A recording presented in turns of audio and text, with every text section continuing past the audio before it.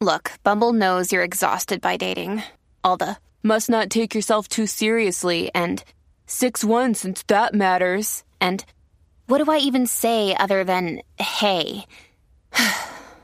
Well, that's why they're introducing an all-new Bumble with exciting features to make compatibility easier, starting the chat better, and dating safer. They've changed, so you don't have to. Download the new Bumble now. When you need mealtime inspiration, it's worth shopping Kroger, where you'll find over 30,000 mouth-watering choices that excite your inner foodie. And no matter what tasty choice you make, you'll enjoy our everyday low prices, plus extra ways to save, like digital coupons worth over $600 each week. You can also save up to $1 off per gallon at the pump with fuel points. More savings and more inspiring flavors make shopping Kroger worth it every time. Kroger, fresh for everyone. Fuel restrictions apply. Feral Audio Live, the first comedy special from Feral Audio. 2 hours of stand-up and improv, hosted by Dan Harmon and Aaron McGathy. But we are hosting it. I didn't know they made albums anymore. They sure do. They make them every day. Featuring an opening meditation by Duncan Trussell. How wonderful it is to be here tonight at the Feral Audio special album taping. Steve Agee. That's f***ing embarrassing. Little Lester Pavitsky. This is a dorky-ass crowd. I like it. DJ Dugbound. Turn down for Doug. John Roy. I'd be like, I got a notebook full of jokes. And as soon as I learn to tell them without my hands shaking, I'll make as much money as a school teacher. Melissa Stevens. This is going to get real graphic, and it's recorded, so... And Brody Stevens. You gotta be ready at a Brody show. You got to be ready. On sale now at feralaudio.com/shop. Get a $5 audio download and an independently produced video special for just $10. Visit feralaudio.com to learn more. Live from Los Angeles, it's the Feral Audio Podcast Show!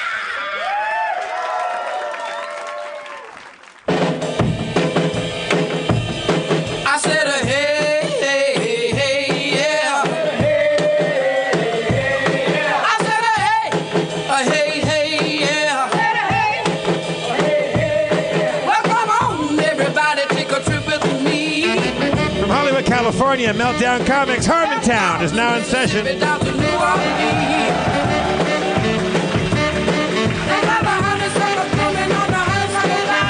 Please welcome to the stage the mayor of Harmontown, Mr. Dan Harmon. Thank you. Thank you very much. That's a very warm welcome.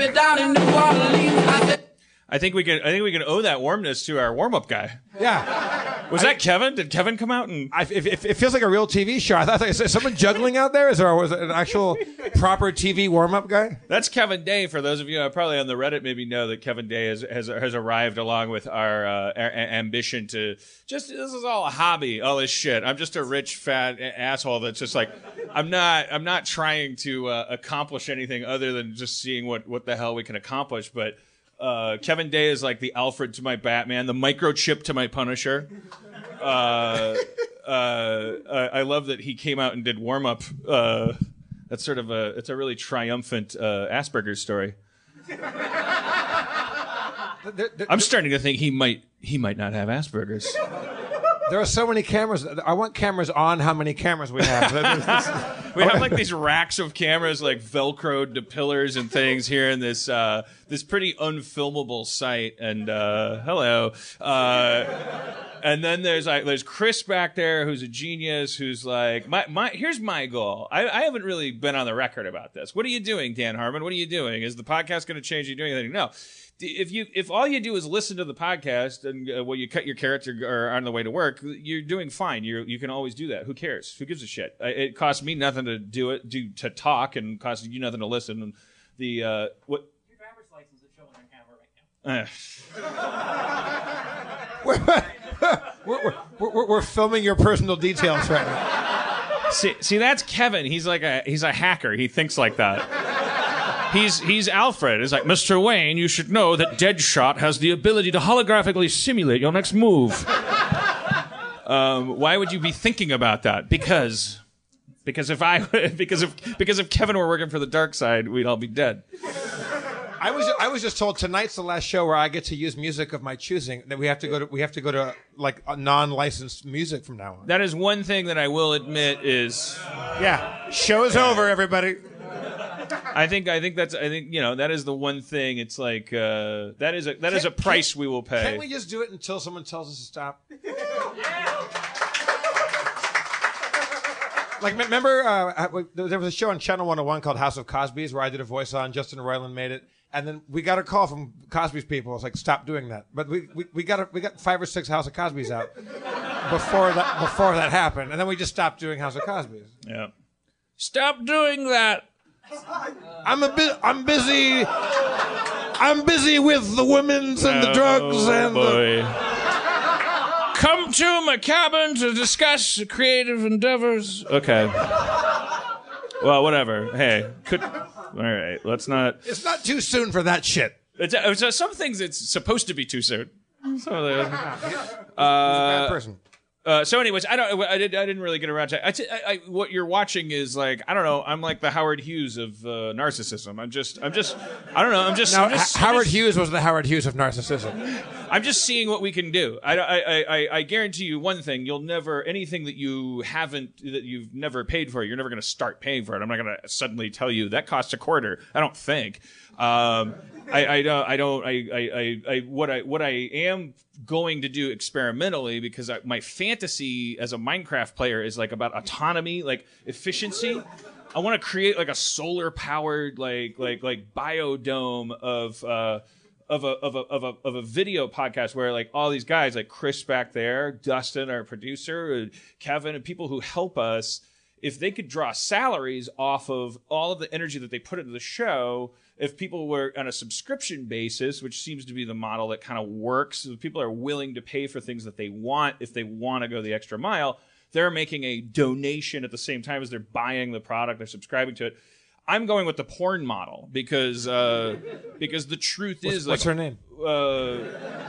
For 20 years, rich white men have been trying to figure out how to monetize the internet, but almost as soon as it started, a class of very independently minded, like poor women, immediately figured out, like you'd think that they were being exploited every time you see like that. There's a lot of exploitation of pornography, and I'm sure there is, but there's also a lot of very impressive like. There's a lot of entrepreneurship and like independent, like people that know how to sell themselves can do so very well on the internet, and that's what you can do. I was thinking, let's take a page from their playbook. Like, if you love me so much that you can't get enough, if you want my dirty panties, like that's what you got to pay for. If you want to just see something. You can probably get it illegally. Give me a for instance there. Like, what do you mean? Like, there's no for instance. What's your Dirty Panties version of? No, the Dirty Panties is the video feed. Okay. Yeah, that's the Dirty Panties. Okay. It's what you can see. Yeah. All right. It's bad to start a show talking about the show. It's like trying to fuel a lawnmower on lawnmower liquid. Instead of gasoline. It shouldn't do that. The lawnmower won't start.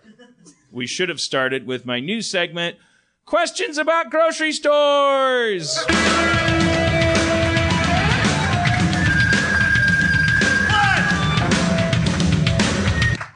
How much do you... It's starting off great.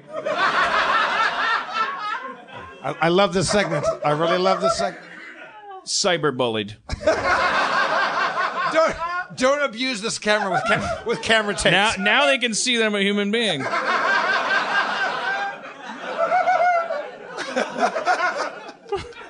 I'm a victim. Yeah.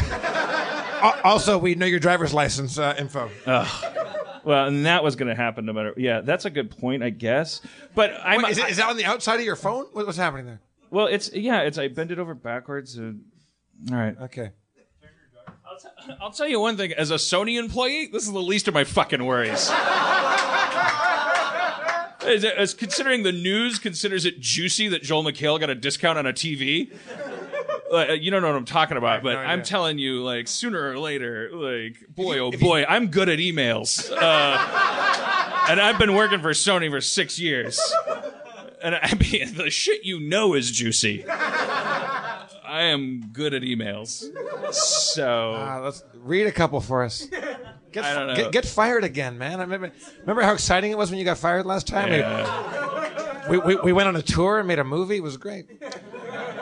Okay, so anyways, what was the segment? Grocery store questions.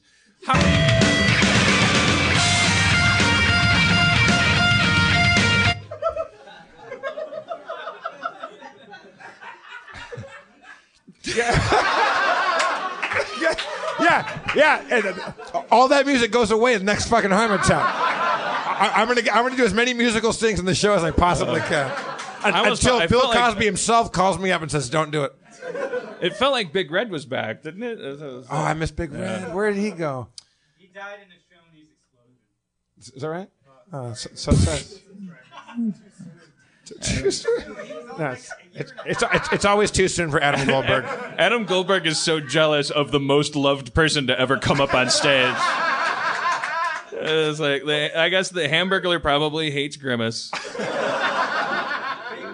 Guy goes home at night, just stabs his Grimace eyes, and that. Christmas, or no, not Christmas questions. That's our next segment. Grocery store questions. How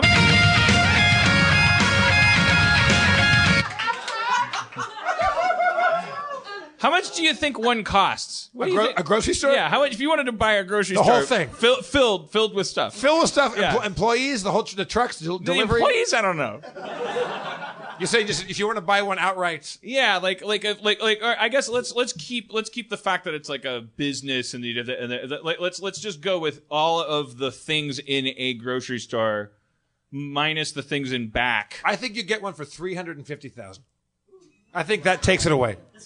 That seems very conservative to me. All right, okay. I feel like Adam, shut the fuck up. And obviously, if you're saying that all of the Skittles, all of the marshmallows, all the frying pans, all the pantyhose, they all add up to $350,000. You're just saying all the stuff out of the shelves. The furniture too, like the cash registers and all the apparatus, or just the items that you could buy in there. I'm just saying all the shit on the shelves in the public area. Anybody? Let's start the bidding. What do you guys think? 125. That's $2,000,003. No, that's too much. You think all the food in a supermarket costs $2 million? I haven't even actually thought of my own guess, but I guess $2,000,003 does sound high. But I was like, now we're talking. Okay, let's highball it at $2,000,003. Let's say that's the number. Let's call it $2,000,003. What do you mean? Let's say that's the number. This is part of your premise. Is how much does it cost? Right? Oh no. Okay. Well, I'm sorry. What was the name of this segment again? It's grocery store questions, but.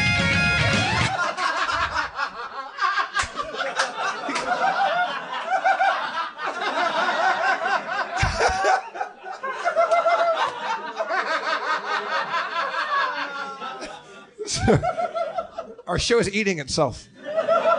What I was wondering, I was in a grocery store recently, which is a rarity for me since I was 35, and I found out that you can escape that life.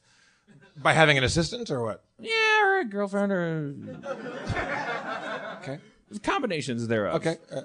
Different services, websites, whatever I do, whatever I can do to stay out of it. So you rarely walk physically into a supermarket? I try not to. Bad place for bad people. But before that, before 35, I spent a lot of time in them. It's a common location. I find myself wondering, for instance, like what would happen if centipedes attacked, like giant centipedes, like centipedes the size of Dobermans, attacked a grocery store. Like where would you hide? Like I think about that stuff. I would write a script about that. I would set it in a grocery store, and I would feel comfortable doing that because I've spent a lot of time. I've logged my grocery store hours. Where would you hide from Doberman-sized centipedes inside a Trader Joe's? I'm assuming that they're coming in like the front door. Okay. So first there would be this like period of like, Jesus Christ, what's happening? Someone's screaming, right. And everyone flocks to the screaming.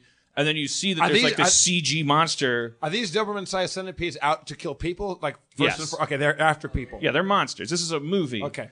And so there's like a CG centipede like killing, I don't know, Susan Sarandon or whatever, who's like a cameo, who's like the first to die. You got her so you could get funding. And so she's getting eaten, and then there's going to be a guy who's like the most heroic but the second to die because he grabs like a egg beater and goes like, "What the fuck? What the fuck?" And then and he's like a really cast by who? Who do you cast? Who's your guy for that's this? Chris Pratt for sure. Because again, he's a cameo, and it's like, listen, we'll drag your body out and set it on fire in the first act, and just come by for a day of shooting. I'd really appreciate it. But like somebody like charges the thing with an egg beater, and it's like the big beefy guy that you thought was the hero, because of course this is an ironic age, and you have to remove that guy. It's like the post-Survivor world of it's not the alpha male you were counting on. It's the whoever the new who's that IBM PC kid, John Long John, Justin Long. I'm sure he's 53 now, but whoever the new him is, assuming someone from Yo Gabba Gabba. I don't know. What do you people watch? Some Pokemon would like, and he's like, I'm only at the grocery store because I have asthma. Oh, I have to fight the centipedes? I know all about them. Now, who the hell invited this goddamn centipede expert? To our grocery store. Also, who keeps inviting people to our grocery store? Also, what's my stake in this? I've been a meat salesman for 35 goddamn years. This is my Keith David impression. This is a good cast so far. Yeah. He works at he's the pivot. He's the black guy in the monster movie. Why am I mincing words? He's Keith David, and he works in the butcher section, and he's like, God damn it, what are these goddamn centipedes going on? And then when the kid starts going like, he's like, actually that species wouldn't technically be called a centipede. It's they can see heat but not color or something. And then Keith David's the one that goes like, God damn it, am I taking orders from my boss or this goddamn nerd over here? But then he's the guy, all I know is that this kid said 3 things and they all turned out to be right. And everything you're saying, and then every time the kid says something like, centipedes follow, there's a thermographic entity. Wait a minute, are you telling me these goddamn things can see heat? And that's his job. Translate for the streets. All right, where was that? So my question about grocery stores is...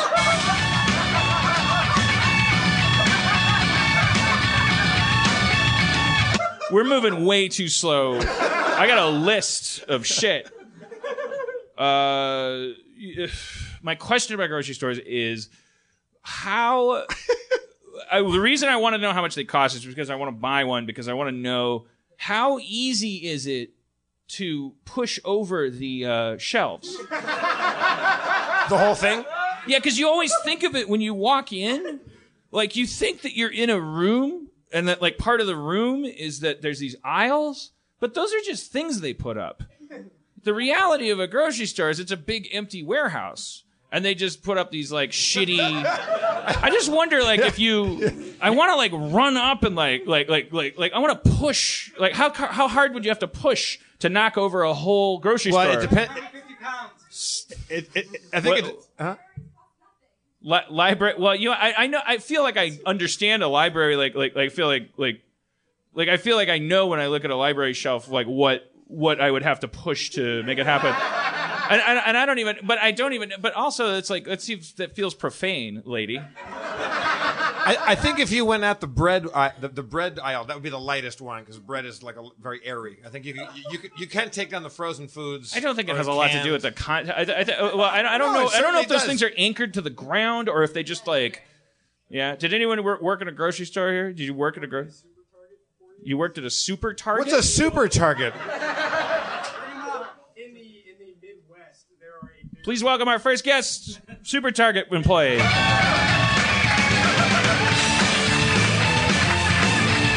Yep. Grab that. What's your name? It's Scooter. Scooter? Yeah. Okay. Someone said fake. Is it an acronym? Self-contained underwater. My last name. Target employee. Yeah, so it's my last name. My first name's Matt, but I'm from a place that had like too many Matts, so it's just easier to go by my last name. All right. Was it Scooter? Like you have an accent and you sing Scooter, or is it? It's S-K-U-T-A. S-K-U-T-A. Scooter. And then the T is usually pronounced with a D for some reason. Scooter. Yeah. All right. Scooter. Super Target. Talk. Okay. Tell us about it. So they're not out here for some reason, but there's several different types of targets. There's the normal target. This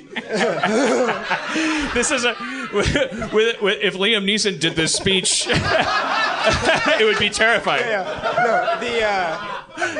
There's something called a P-Fresh target, and those are the ones that are out here mostly. P-Fresh? Yeah. Is that like some horrible, cynical attempt with the urban demographic? I think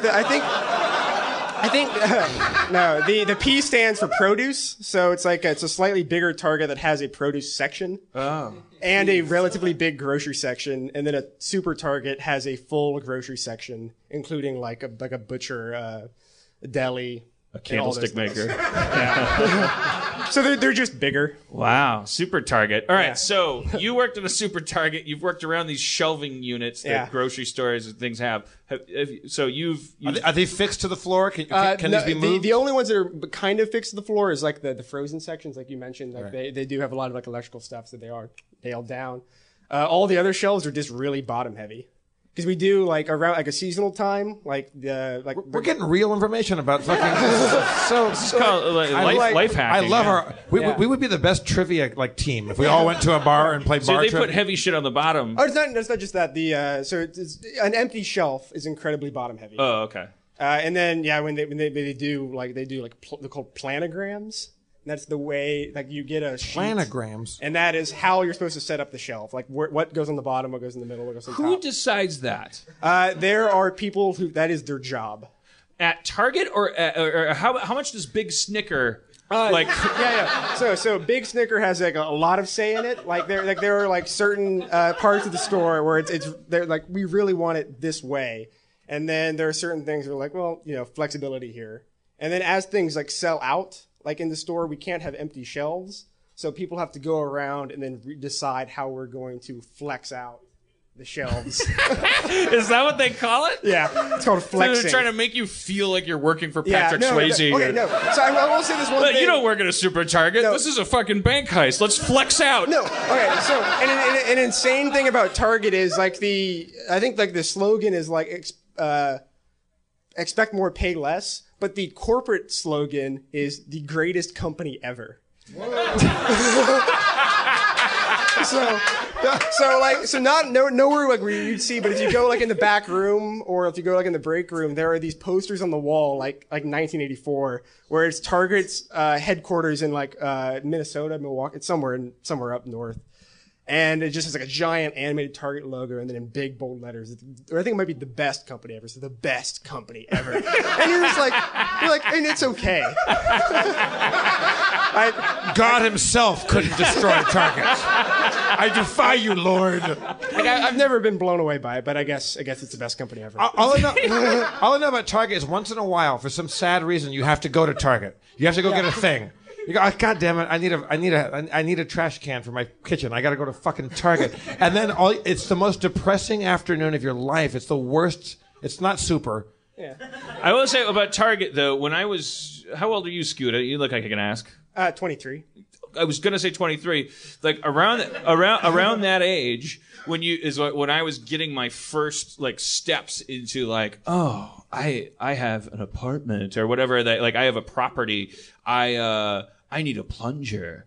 I need a dish rack. And it's Target, well, at least in Wisconsin it was that is the synagogue you go to achieve manhood, very late manhood in an infantilized empire where you're picking your dish rack and you're there's 8 kinds of brush that I thought just grew out of my mom.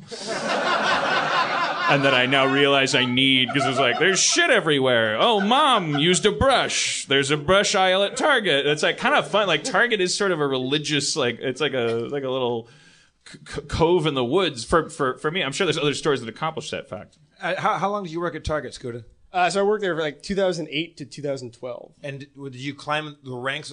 I'm hoping there's names for your job description that are very hilarious. Kind of, yeah. So I started as a cashier. Right. And that is genuinely the worst job ever. Really? Yeah. So, or at least I thought it was. It's just you have to deal. So you're kind of dealing with people kind of constantly, and their main, like, people like to make the jokes, and those get annoying very quickly. Like if you're just a little bit too slow scanning something, the person will go, "Oh, I guess it's free," and you just want, like, you really want to just kind of throw it in the bag. Go, "Yep, it is." Now you're stealing. Yes. If you like, it's all free. You're going to so I was having I was kind of dealing with kind of those same jokes over and over again. It became incredibly frustrating. So when anything ever needed to be done in the store, they're like, "We need someone to take out the trash." I was like, "I will do it." So they're like, "Oh, this guy he's really trying to work hard." So, and not talk to just people. to get away from people. Just to get away from the check lanes, because I didn't like that kind of the repetition there. And so I volunteered to be trained on the cart pusher in the parking lot. So then I went and did that, and then I did a guest service. So you're like Charlie Sheen in Platoon, like you were a cashier, and then you're like, "Can I go push carts?" So another really bizarre thing was Keith David out there? Why are you pushing carts? Sniffing that cross, man, and pussy down by the river. We got ourselves a goddamn hero. We got here's a crusader. Oh yeah, okay. Yeah. Like another thing with like the newspeak though is like you can't if you're heard by one of your higher ups, your team leads, calling a guest a customer, you'll get a talking to. Guest. Yeah, you have to go. It's like they're guests. You have to call them guests. And when is carousel? So 17%, 17%, So as we all cashier, slowly die. sorry. The irony is it's a Logan's Run joke about how when you're so old you have to die. All right, well, Scooter, I got a full plate tonight. Yeah, you're no, lovely. I think we could have done a 2-hour Target show. Oh yeah, you're charismatic. You're full of energy. You make everyone pumped with Target steam. Let's have a hand for Scooter.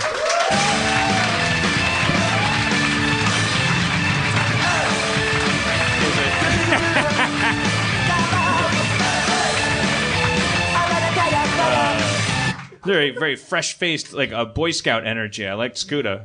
And Target didn't crush his soul. Like it seems like that's that's either nice or it's either uplifting or horrible. I worked at a Trader Joe's briefly when I was 17, and it was the worst. Worst. I'm going to go down the checklist, and we're going to start triaging because there's things that we'll just... Did we answer your question about knocking things over in a supermarket? No. Well, yeah, they're bottom heavy. It's like, it kind of makes more sense. Like, Scooter, if you, me, and Dan ran with all of our might towards, let's call it the bread aisle, if we went right at the center of it, and at the highest center of gravity, and we just tried to knock it over, could 3 people knock it over? I don't think so. I think you could dent one of the shelves, but the shelves are also removable. So I think those would take the... Right. How many people would it take to knock over a full thing and start a domino effect down the thing? I think it would be hard to do it because, like I said, it's bottom heavy, but the bottom shelf is like, it's like 6 feet. So yeah. Your arms aren't long enough to do it. I think they've thought about this. Did you hear that?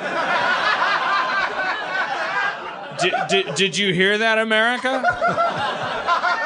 The ownership class has thought about it. Have you? Your move.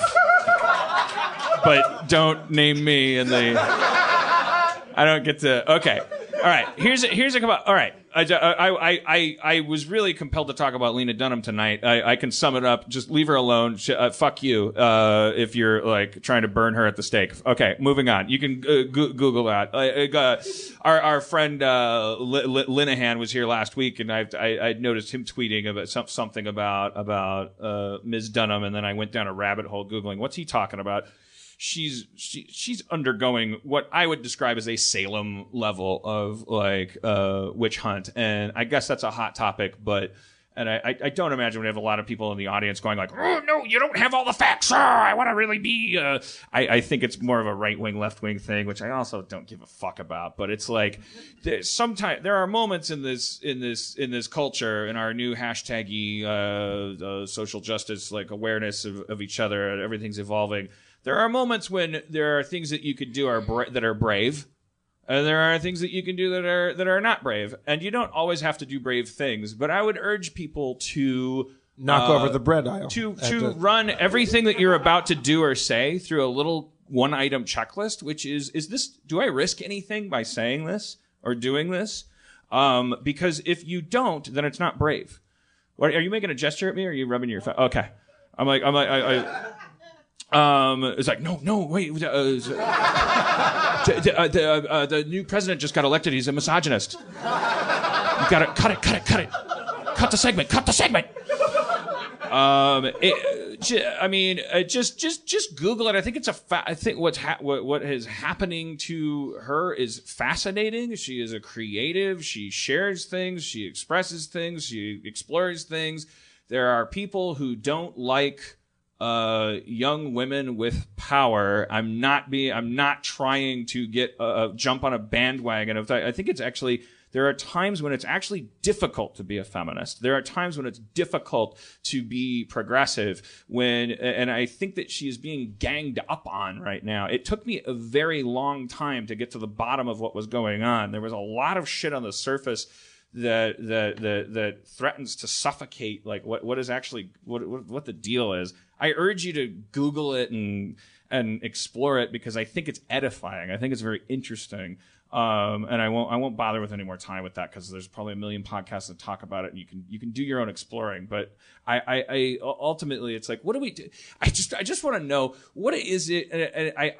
Why is it that when these things come up, what is it in us? What is it in our national psyche where when we hear about, for instance, the topic of sexual assault or rape, what muscle is it in us that flexes where we have to figure out if it's right or wrong or provable or all these things? Like, what are we doing? It's a question that needs to be asked. It doesn't have to come down to some battlefield where you're for or against anything. What is important, as is whether these like all of these the last week when we were talking about police brutality and all these things. The questions that we emerge with are the important things to ask. What is the role of police? And I think what is the point when somebody talks about sexual assault, talks about rape, whether they're joking about it, whether they're exploring it in a memoir, whether they're I don't know. There's probably 8 other ways you could dance around that hot fire. What is there a responsibility? Are we policing it? What is our role? Why is it that we respond in certain ways to certain people? Just let's ask ourselves that. I spent the day going down a rabbit hole, and it's like as our friend Graham said in his tweet, I think that if you can judge people by who their enemies are, I think Lena Dunham is, well, I can't remember how he put it. She's Christ. I don't know. That's not what he said. But she's being ganged up on, and it's pretty fucked up. All right, Christmas questions. No, we can put that off till after New Year's. Sniffers. I don't like people who sniff things. Okay. Give me a for instance on that one. I just don't like sniffers. I'm not going to judge them. People walk into a shop and sniff something, or are they like? What do you mean? We better bring out our guests. Like, no, not until you've explained sniffers to me. There's people who sniff things. There are people in the audience. I would love to talk to a sniffer. I dated a sniffer once. I need to know what you're talking about, like on a day-to-day. Like people who sniff things, even though they know they're gonna smell bad. Like they sniff it, like pick up like a piece of shit off this, and they'll be, and it's like, what are you doing? Why did you do that? Why did you sniff that? It's like a thing you found in a mailbox. I'm doing a camera take. Oh. Let's bring out. Wait, no. We're not done with sniffers. Why? Who's sniffing what? Why are people sniffing things? Like I don't know. Are you talking about someone that goes into a bakery and goes, "This muffin? Do I want this muffin or that muffin?" They sniff the muffin. No, you should sniff a muffin. Sniff it. Your experience there is like defined by margins. It's either going to be a bad smelling muffin. Who is sniffing what wrong? I don't understand yet. There are people who like obsessively sniff everything they're about to eat. They sniff like shit that they find. Like they go like what is this thing on the side of the napkin dispenser? Like it's like brown. And then they'll be like, I was like, why are you sniffing it? What? Who did this? There's got to be a sniffer in this audience. Does anybody? Does this resonate? There's a guy that's kind of like that. I'm telling you, I think it's like some kind of tick. That you have to sniff things. You gotta sniff it. Even something that you know is going to smell like something bad, probably. It's too time consuming. A guy that worked at Target. I want to talk about sniffing for the rest of my life. Let's talk about sniffing with. My compulsion is to bring out both guests at once so that we can. Let's do it. Let's bring out Kumail Nanjiani and John Roy.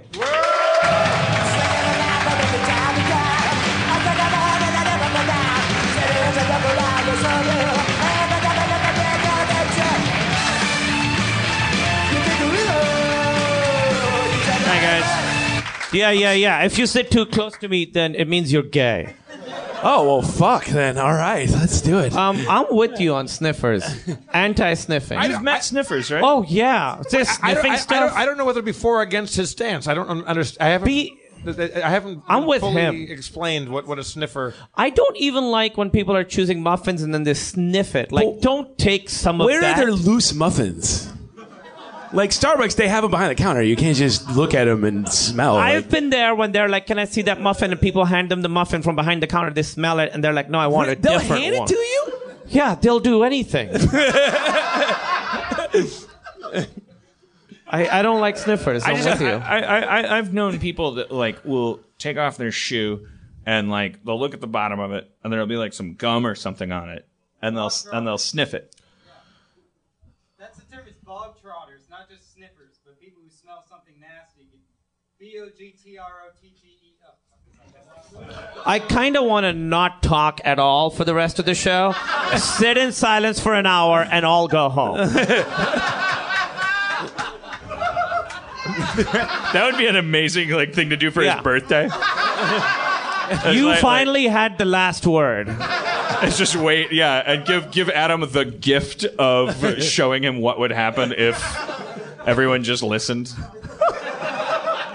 And there would be time enough at last when the glasses break, Yeah, exactly. It's just everyone, and then he'd slowly walk up and he'd be like, and another thing about this.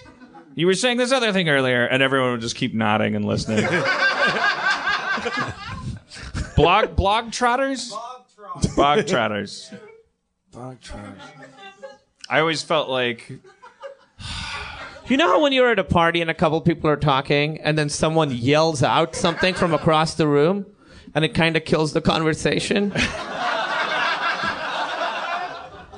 That's not happening here. We do have a more open format here. And it's Adam Goldberg. That's his role. Yeah, I mean... That's his role. And our role is to be annoyed by it. John Roy, what do you think of Adam Goldberg? I don't really know what the issues are. I'm a latecomer to this. I don't know anything about the man, to tell you the truth. All right, you guys want something to talk about? Oh, can I say one thing real quick about Target? I was at, this was a Brooklyn Target, and this to me encompasses Target and Brooklyn. Emily was walking around, and she had a pen in her hand, and this guy yelled at her. He was like, "Why you got a pen in your hand? You're not at work." That's Target. Wow. That's Stargate. That's Stargate. Stargate. Yeah, all right. Thank you. Applause break. One man applause break for Stargate. That's my audience. Is one person. Was that you, Adam? God damn it! I'm starting to see the issues. I think now. I think I'm getting caught up to speed. Yeah, buddy.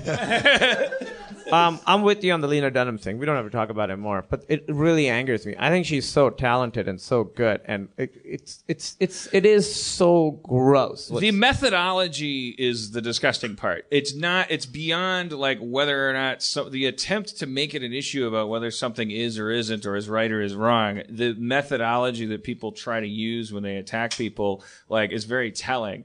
And it's very disgusting. It just grosses me out. It really is it sums it up to say wow, she's really an important person. She really fucking is forcing weird ooze to come out of the ground on all sides, all around, because who had any idea that this was still needed to be resolved? Like this idea that you can't we're talking about it now. She's going to be making awesome stuff for the next 50 years. My parents love Girls. They're always telling me to watch it. Is it good? Is it that? I really like it. Yes, it's good. She's a good writer. I would not want to get in a writing contest with her. And she's 28, and I'm a genius. And I'm old. I would not. I say that about very few people. Like I would not. It's intimidating because she makes choices that I would not be instinctive for me to make, which is what an important writer does. I feel that way about Woody Allen. I feel that way about like the writers that I really respect. Like when I watch a Coen Brothers movie, when I watch she's a good writer, and that I would easily, before I would even touch all of this ridiculousness and all this political fucking socio-psychological bullshit, I will definitely easily in a court of law prove to you that she's a good writer or your money back. And that is why I guess the elitist side of me is a little invoked when people gang up on her, particularly for things. Because if you were a writer with a stutter, if you were a writer with a limp, if you were the thing that made it harder for you to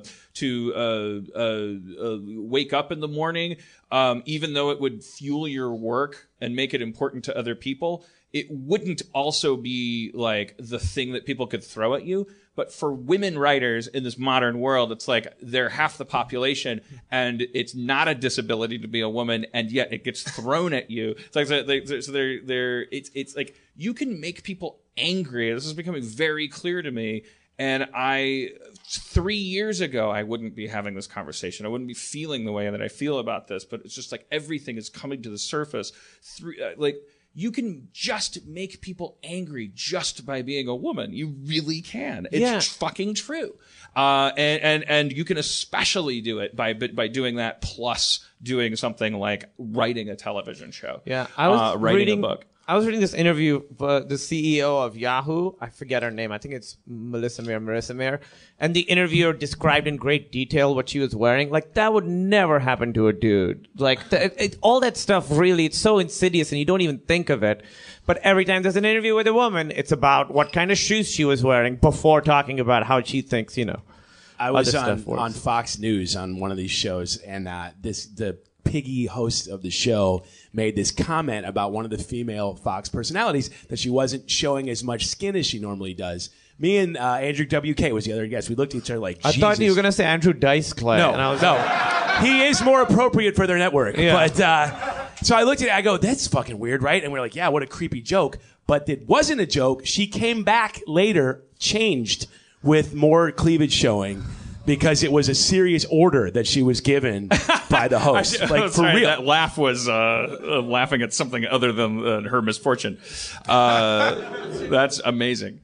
All right. So, done with that. I seriously, what I'm saying is Google the shit and spend 30 minutes, because it's kind of a study in history that's happening around you right now. And because I honestly, as a 41-year-old person with my full faculties and my ability to Google stuff, I went from hearing some shit to figuring out what the truth was. It took me an inordinately long time. And the truth is we'd have to do a whole podcast to talk about it. But the bottom line is there's aggression toward people that people want, that needs to be addressed. It's not science, it's not argument, it's not debate. This isn't like an ancient Rome platform where it's is this logical or another thing? It's not true. You hate. You don't like something. You're angry. And I think that I have felt that too. And I think I can understand it. But I think that it's you have to look at moments of opportunity to reverse, or at least let go of shit that is inexplicably driving you. Because before you know it, you're you're like passionate about something and it doesn't make any sense that you're passionate about it. Like you're yelling at somebody and you're using your full IQ and all of your academic research to like wave a book in your hand and like yell at somebody about logic and flawed argument and all this stuff. But it's like, it doesn't matter anything you're saying. The whole reason why you went down that road with your book and with your IQ has to do with some weird moment with your mom in your kitchen. It's just come down to that, which is kind of exhilarating. And the aplomb with which she handles this, like, this fucking, like, a 28-year-old? Right, when I was 28, fuck, dude, I would be like, why don't you like my band? Fuck you! Like, there was no, like, I couldn't even imagine being, responsible for any kind of responsible opinions. Yeah, I would have fled. I leaked a Chevy Chase voicemail, and some Fletch fans called me an asshole, and I almost killed myself. I definitely almost left the country. I was a 40-year-old white man that had never had any problems in his life. Fletch is a pretty good movie. It's great. The Underhills. It's great, but I didn't do anything in front of his wife and kids. His kids are 50. All right. They're his children, Dan. They were babies 49 years ago. Sniffers, Gotham. I got sold on Gotham. We don't have to talk about that. That's like the nerd equivalent of Lena Dunham conversation. Gotham. Somebody sold me on Gotham. Did you have a run-in with a sniffer recently that brings this up? I sniffed some milk coming out of the fridge, and I thought, isn't it a drag when that we have to sniff milk? Because isn't sniffing a debasing, horrible experience where you're like sniffing? Yeah, but if you drink the shit milk, you want to have That's sniffed what I'm saying. Like, I mean, fuck it. If I gotta do this, I'm gonna do it. And that made me think of people who choose, or maybe no, they don't choose. Maybe it's a compulsion. They live in a world of sniffing. They sniff shit they don't have to sniff. That's what I thought of it. Milk you have to sniff. If you go down the road of having milk in your fridge too long, you got to sniff the milk. You got to sniff milk. But kids. even if milk kids. Google Lena Dunham, learn about misogyny, and start sniffing milk. And stop sniffing everything else. Even if it's good, milk smells horrible. That's true. It's always organic. You always know it's from an animal. What other animal are there grown-ups still drinking milk, let alone another fucking species milk? None. It's just us. We modified a gene to still drink milk after infancy. Like we're crazy people. Yeah. Here's a continuation of my Unsung Heroes segment, which I started with Lena Dunham. Unsung Heroes. What was that? Lena Dunham's pretty sung as a hero. She's fine. What song was that? It's "You Drive Me Ape" by the Dickies. Oh right. All right. Hey, what's your favorite song of theirs, John? Probably Sniffer. I think that's on their. I think it's on their second EP. Or, Bog Stompers or whatever. Yeah, that Bog word Trotter. was. I think Bog Trotter opened for Jethro Tull on the '72 tour. I think that was. Hey, you guys, what happened to Russell Brand? What happened to him, Dan? I retweeted a thing that he said about how when he was poor and he complained about the class system, people called him what? I can't remember what he said. And then he had a quote that somebody tweeted to me because it reminded them as a Harmontown fan of things that I kind of expressed because I'm a privileged. I've cheated the system. I live at the top. I'm not a 1%er, but I got a guy that mows my lawn. So months back when I was I was like ranting a lot about capitalism. Remember that episode? Sometimes the response is like fuck you. Don't you give all your money away then? And I was like, that's fucking horse shit. Well, the fact how's that a response to any system? Like, if you didn't like communism when you were in the party, be like, well, then give your power to some other dude. Then that's like, pretty convenient response to criticizing a system. Why don't you go fuck off? All right. Why does that? How does that solve anything? And somebody sent me a quote that he had in somewhere. It said that I immediately retweeted because I was like, oh yeah, exactly. It's like, and I can't remember it exactly. It was like. When I was poor and I talked about class, people called me a hater. Bitter, a hater. They told me I In was drinking too much 1985. haterade. When I was poor and I talked about class, they called me a hater. When I was rich and I talked about class, they called me a hypocrite. Hypocrite, right? And it's like I'm getting the feeling nobody wants to talk about class.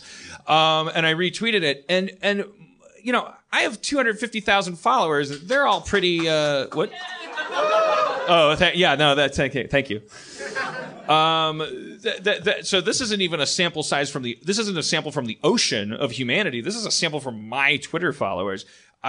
Overwhelmingly just 10 or 20 people just kind of just responding back to go like, I think maybe it's possible they don't want to hear from fucking Russell Brand.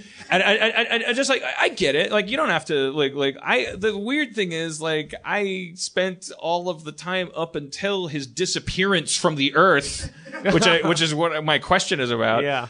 Going, why is he popular? I like Get Him to the Greek. I think it's a funny movie. I haven't seen it. Wrong? It's a good movie. It's got a really nice Hollywood mainstream structure. Where did he go? Is he now blacklisted? Is he... He wrote a book? Okay. He had a few movies in a row that didn't do well here, and I think he went back. So it wasn't because he became... it wasn't because That's what happens. That's what I'm terrified Lousy. of. They're just like, sorry, didn't work out. I met him once. I had it was at a dinner with him, and he was incredibly charming. He was very smart and very funny and very nice. Very eloquent. But also, his shirt had buttons on it, but he wasn't using any of them. It was completely unbuttoned. Like a Robert Plant-ish sort of thing. Yeah, but it was like maybe the button that was so low, like it was below his belt, it didn't even need to be buttoned because he was more or less shirtless the whole time. And when he talked to me and he talked to women, like he was just very. He gets right up on you. He's very he was very nice. He's chest to chest, nipple to nipple with Russell Brand, and he makes you feel very wanted. I think for me that's what's for sale. Like he kind of makes you feel like you're about to get maybe made out with by an ex-heroin user. It's very exciting. Our built-in spring-loaded mechanism by which anyone who lives a privileged lifestyle, like an actor who happens to be a celebrity, who should be so thankful for the lifestyle they've been granted by the government/people magazine/government magazine, our instinct to clamp down on their necks until they're dead the minute they talk about anything other than red carpets and what you're they're supposed wearing. To have been bought off. You know, the idea is that you've been bought off. I thought we had a so deal shut here. up. You're famous, all right? Why don't you shut the fuck up? Yeah, I get like stick to your jokes so many times on Twitter. If I say anything that's like some sort of opinion, political or anything, I think it's so many times. I think it's fine. I don't want to. If Bruce Willis got on Twitter and was like, "Hey, 6 million, it's a pretty high number," I think it's fine to say to him, "What? You're in fucking Die Hard. Why are you a revisionist?" Got it. That number has been 9/11, by the way, huh? Whenever you think of 6 million, you can't be like, certain numbers are ruined. Yeah. Thanks a lot. Yeah, way to go, Germany. You ruined the number 6 million for everybody. So if you were going to get paid $6 million, could you just pay me $5,990,000? I just feel more comfortable, I think, with that number on the check. It's like the 13th floor of a hotel. Yeah, we just stop using it at all. Just eliminate it. It's fine. As a consumer, you have the right to say, I enjoy Liam Neeson fighting wolves. I do not enjoy Liam Neeson's opinion about breast cancer. You have a right to buy anything you want. But you don't have a right to tell them to shut up about their opinion. You do have a right to tell them to shut up, but what I am saying is our instinct to do so collectively is, I'm telling you, like when you do that, whose side are you on? You are on the side of all. Like I just keep saying, it's like when you tell someone to shut up, when you tell someone that they should be less ambitious, when you tell someone that they should be less ignorant. Like ignorance, a hugely important thing in all life. It is the thing that happens before knowing things. Yeah. It's different from intolerance. Ignorance, when you meet someone who just doesn't know something yet, the way you're going to find out that they don't know it yet is through their big fucking flappy mouth. When we discourage that, which is what kittens are doing when they're attacking a paper ball on the floor. You don't tell the kitten, that's not a dog, knock it off! You can't eat that! Get in your kitten hole! Be a more efficient kitten! We love experimentation and play. It is vital to us as a species. When we discourage it, can we not just realize that when you're saying something to someone, if it's not something that Snickers would disagree with, big Snickers, so, like you can still say it because maybe Snickers isn't wrong about everything. But are you a hero? What do you think Liam Neeson's stance on breast cancer is, Dan? Controversially enough, it doesn't matter. No, it does, Liam. No, I know he has that horrible controversial PSA. It doesn't matter if you have breast cancer. It doesn't matter if it's the number one killer of women. Wolves matter. He's going somewhere as a conceit with that, though. He doesn't just stop there. Like, it doesn't matter. Cancerous breasts don't have cubs. They can't kill you with their teeth. Do you think that Liam Neeson was into wolves before that movie, or the movie was made around him? I think he called them. I think he saw it was being greenlit. It's I think it was starring like Tom Green or something. It was going to go a whole different way with wacky wolves. Judging from how that movie goes, I think it was a comedy. It was like Rob Schneider can't get a break. When Rob Schneider beats these 4 wolves, things got a little. I think the wolves probably talked in a lot of the scenes. Like, hey, Rob, you know we're going to kill you in Act 2. No. You know. And then it's like, I have Liam Neeson on line 1. What? I'm very passionate about the movie you're making. The wolf movie? The Rob Schneider movie? I spent time with my daughter at the botanical gardens. Yeah. Wait. Go on. Go on, yeah. How did wolves tie into the botanical gardens? The botanical gardens are the one type of garden wolves shouldn't be in. Exactly. And the last thing that would remind you of the snow. I also like that the people making the movie are calling it that wolves movie. So dismissive. Well, and that they're ready to drop Schneider and the comedic tone in a fucking one phone call. Like, they've got 8 things on their plate. Yeah. Yeah. All right. Well, all right, so Rob Schneider and... Can Rob Schneider talk about his opinions? Sure, everybody can. Everybody can. And everyone can say... and here, we do a podcast, and all we do is mouth off about our stupid opinions about everything, so like we can't really say anything. But I think it is really dumb to expect celebrities to have for their opinions to weigh anything at all. Once in a while, there will be a celebrity who is who's thoughtful and intelligent and will say something that actually means something. But who gives a fuck what Kevin Bacon thinks? Like that shouldn't matter on the face of on at face value. It's crazy. Yeah, Charles Barkley said something about how he was like racial profiling isn't bad for cops, and it's like, who the fuck cares what Charles Barkley thinks about Well, this? also, you can't be profiled if you're more famous than the type that you look. Like, it's Charles Barkley. I know exactly who that is. Like, yeah, he doesn't have to deal with like it. Charles Barkley. Yeah, he's like, he's like, I'm a black man and everyone's nice to me. The first thought isn't black man. It's Charles Barkley, the famous NBA star. Yeah, I've seen him more than I've seen any black man here on TV. Yeah. You know. I met Charles Barkley in Portland after doing a show one time, and we were all going to the bar closed down, and he just started telling me stories about being best friends with Michael Jordan, and it was like the coolest night. Yeah, he was just like, he's fucking hilarious. How did Jordan come off? He is hilarious. Jordan comes off like a guy that nice guy, gambling problem. Yeah, know, and so he's like Jeff. He's like Wait, Jeff. You met Michael Jordan? No, I met Charles Barkley, who talked about being best friends with Michael Jordan. Charles Barkley tells stories about being friends with Michael Jordan, which is the Michael Jordan of stories. Even he's name dropping. And so yeah, exactly. He's like, he could tell a story about just himself, and it would be name dropping. Exactly. But the No Ring Club drops the Ring Club. I mean, like, that's the only wrong crowd, buddy. They don't know about rings. Oh, they don't. But some basketball. These five blonde women came in the bar, and they were all local news anchors. Like, they're all the women that worked on the local news channel in Portland, apparently. And he's like, Jeff. Apparently, we were best friends now, because I was sitting next to him, and he's like, we got to go to another bar after this. I go, there's a bar right on the corner that's open a little after this. He's like, you realize you and I have to fuck some of these women. I'm like, I was like, aren't you married? He's like, yeah. I'm Charles Barkley married. I'm tall. He's a little taller, and he's twice my size. little tall? He's a big fucker. Like he's huge. Like I could get inside him like a costume. Like he's like a big like guy. a tauntaun. Yeah. Exactly. I had to cut open Charles Barkley so you could crawl inside him. I thought Charles Barkley smelled bad on the outside.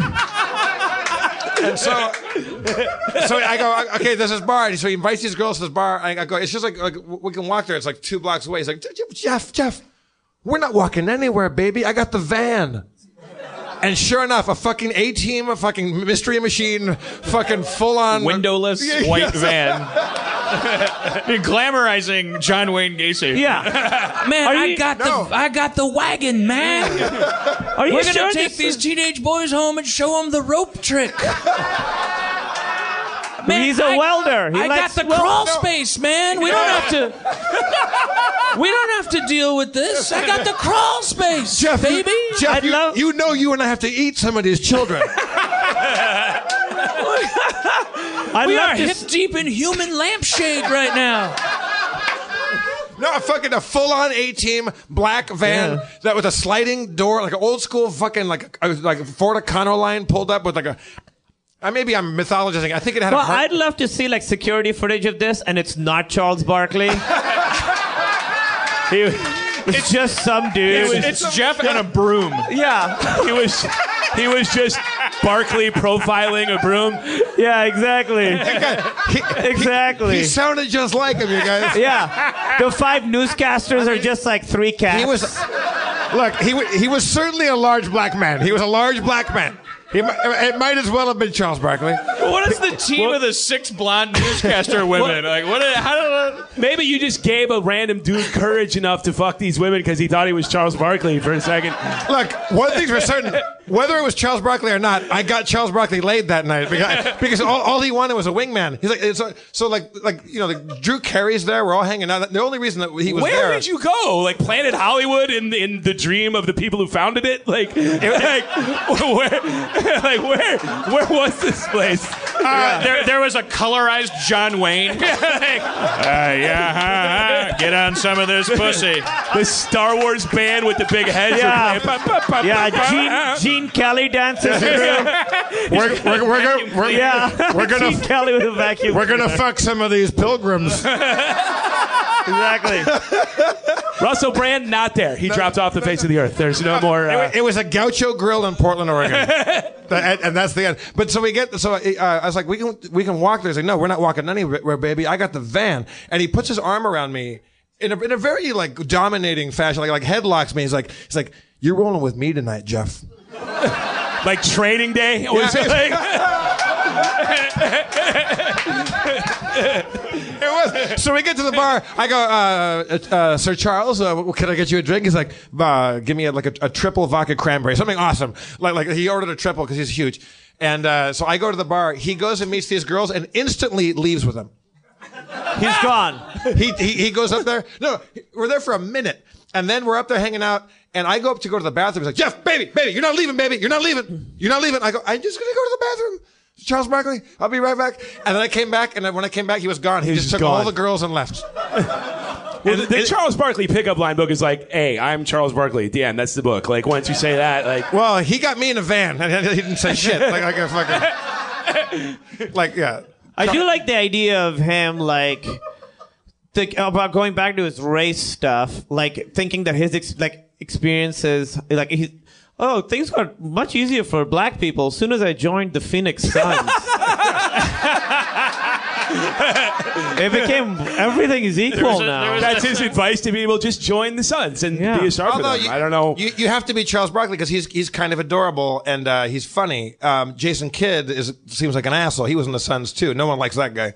Well, he also had some spousal abuse stuff. He's got stuff. It's still sports talk, even if there's child abuse involved. You're still talking about sports. Sorry, deal breaker. All right, I want to go into our heartbreaker segment. Is that more Dickies? It's still Dickies. So it's just the same thing, but we advance. Do you want different music? Because we have. No, that's good. That's good. We have to use up my music before we have to change everything. This is a heartbreaker that I want to do. Our old friend, our friend of the show, Seek Donnelly, who I tweeted. He was here one night. He had a massive eruption of bullshit in his brain. When was I this? think that's the medical term. It wasn't an aneurysm. We'll let him describe it for a second. But actually, I think if I just peel through the explanation, bog trotters. He came back. Now I'm stuttering while I'm describing it. He came back into the green room, and his stutter was like because it had hit his verbal center.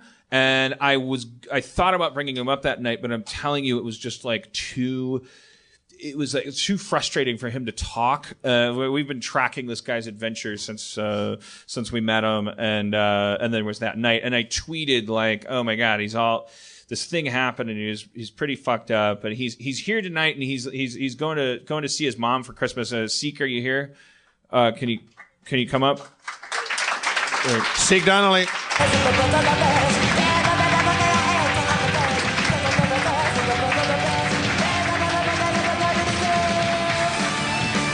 I wanted to touch base with you and send you off for the holidays because so many people were so concerned about you when I tweeted that stuff because it was tragedy. But you talk now. You sound better. Thank you. I want to say thanks that everyone came. I'm now nervous, but everyone who wrote based off your tweet and said nice things to me. I didn't know I had such an impact on people. It was an eye opener for me. I think I knew that when we talked about the Kickstarter and saw everyone fund it in a day. And that was the first time it really clicked with me. But then to see a lot of people respond on Reddit and on Twitter and write me personal messages, I just want to say being a Harmenian has been like the best thing ever. And you guys are all really awesome people. There's a crazy thing that you said to me in the green room because the first time we met you, the first conversation we had with you on stage, we talked about the tragedy, which I remember like Erin was like crying because like she heard it for the first time on stage. That when you had your to catch you up, Iron Man 3, Seek for whatever reason, he's a medical phenomenon, has had multiple aneurysms and has survived them, but has no guarantee that he won't continue to have them, and has gone through experimental treatment at the hands of these people. And then there was an episode where Seek said to us that he told these people who had been experimentally treating his aneurysms, which had some results, but that ultimately, there was a point where you said, for better or for worse, I am ending this chapter. I'm going forward into a world without this particular treatment where they put these coils in stuff like that. And then you went off and we were like, okay, Godspeed. What's going to happen now? Because as you said, like, as you were off the treatment, like your memories were starting to happen and your visual centers were starting to light up. This tragedy that happened to you recently was actually one of these coils blew. The one of the coils, which is rare that this would happen, slid out and punctured another piece of my brain. And it was a Sunday night, and I remember waking up screaming, and was taken to the ER, and they weren't my normal doctor, so they did a CT scan, MRI. They didn't find anything, but I knew something was wrong, so I kept screaming about pain. And then I left to go do a comic book signing in Arizona while in pain. The show must go on. But yeah, pretty much, because they kept telling me nothing was wrong. And sometimes I have things that are psychological. So I'll go, okay, maybe this is one of those things. I'm not in pain. And then I came back the next day from Arizona and couldn't talk almost at all. And then I felt trapped because that happened to me when the first aneurysm ruptured. And I've had 9 since, and luckily none ruptured. So the coil slid out of the 9th one, and it punctured a piece of my brain, and my brain bled for 5 days until I went back to the doctor and saw my doctor a second time, and they found the problem. But at that point, it was too late. The damage was done. The bleeding stopped, but on its own, luckily, because it wasn't a lot, but just enough to build or I guess break a levee or something. But the good news is that when you came into the green room that night to do an impression of it, like because it sounds like it was like you were going. You couldn't say a single word without eight. And it was stutters. Frustrating for me. It must be like being trapped in a coffin. Yeah, it was. It was. To me, it was awful. I feel weird complaining about it because when I go to the hospital to deal with these things, I meet people who are way worse, and I'm part of aneurysm groups where people are way worse. So I try to let that keep me grounded of how much I complain about it, you know? But listening to you is so much perspective. We take so much for granted. I was complaining about people telling me on Twitter to stick to my jokes. And then that's fine though. That's all real. I was like, this is the worst problem anyone's ever had. That was me. No. Yeah. I don't think that that's the key to life. I don't think that the key to life is all of us figuring out how that we should be using a metric by which every day we wake up in bed if we don't have every problem. No, and I'm not saying has. that. I'm not saying that. What I'm saying is having perspective for me is it really helps. No, it's very important. And you get you see the big picture, and just because people are starving in Africa doesn't mean you can't get pissed about being stuck in a traffic jam. I'm not saying that. Especially if a starving African child cuts you off. Oh yeah. Which I forgot to talk about. That is number one on my list of shit. I'm like, why are you starving? Just sell the car. It's a fucking Hummer. But I think obviously, we all have problems, and relative to us, those are big problems. But to hear you talk about some of the issues you've had, and then to hear you say that you don't think those issues are as major as what someone else has, that's very inspiring. And it's just good to have perspective. Sorry, Zeke, are your memories still the same? Are you making memories again, or no? Oh yeah, I'm going to see my mom, and I haven't seen her in a couple of years. This is the good news that I want to talk about. Okay, go. Yeah. But I own this. This is all from Dan.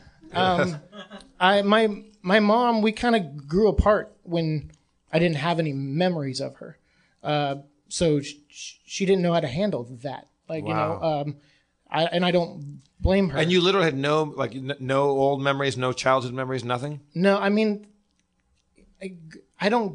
didn't get visual, so I could kind of know that she was my mom, but I felt it. But you don't conjure up any visual attachments. But now I can. Really? And I know what NT looks like and Adam Goldberg looks like. Hey, there's pros and cons to everything.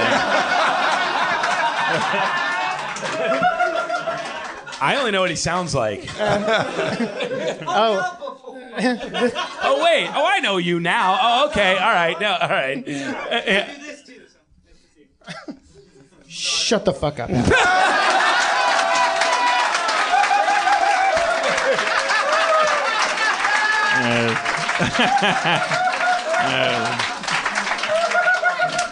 Goldberg had an achievement unlocked thing show up. He gets the green lightsaber. Yeah. Easy shot. So my mom, she just she's I'm a big Superman fan, big Star Wars fan. So my mom is we had this connection recently where she said, I said, Mom, I remember you and I used to drive her, like whenever she had extra money on we grew up poor, like we're both still poor, my mom and I, and she was like, do you remember driving around looking for Star Wars figures, like to different toy stores, and trying to find like the R2D2 that like was the rare figure in the set, or the Slave Leia variant or whatever, and so we recently have been buying Star Wars figures together, like me on the east here West Coast and her on the East Coast, and it kind of rebuilt this like connection with us, and so she'll send me pictures of the stuff she's buying, which are waiting for me when I go home, and I've been Instagramming them, like, look at the toy my mom found me, and it kind of gave my Instagram a purpose besides like pictures of my dog. So it's been kind of nice, and so now I have almost every memory of her, I think, and it's been coming back to you. You said like you're, and I don't know if this is a good thing or a bad thing. I don't know if it should be celebrated like Reese Witherspoon seeing things in color in Pleasantville. You are in a sleepless state. You can't sleep right now. Your brain is exploding with. That's bad idiom. Your mind is exploding with you can't tell the difference between dreams and memories right now. Yeah, because it's so overwhelming. Like my neighbor who is a really good friend of mine, and she I can now close my eyes and I can see what she looks like. Like she's not even in the room. Whereas before someone had to describe an apple and you would we can't even comprehend it because we're trying to figure out what that even meant before, where you were like learning to draw because you were an artist, lost your visual memory, and you had to you couldn't see that. Now you can't not see things. Now you close your eyes, you see things. And it's pretty horrifying because I've been remembering things that aren't good things either. I never thought I don't know. I never thought I was a good person. Like I grew up pretty broken, abusive dad, poor, ran away from home, got into drugs. I was a narc. I've done really crazy things. Wow. And you were a narc? Yeah. In Atlanta. This is turning into Memento. The one memory's going to come your back. Visual memory Fuck back? the money! It's buried in Central Park. Oh wait, I was undercover. That's who that guy is. Oh my God, he's been following me for a year.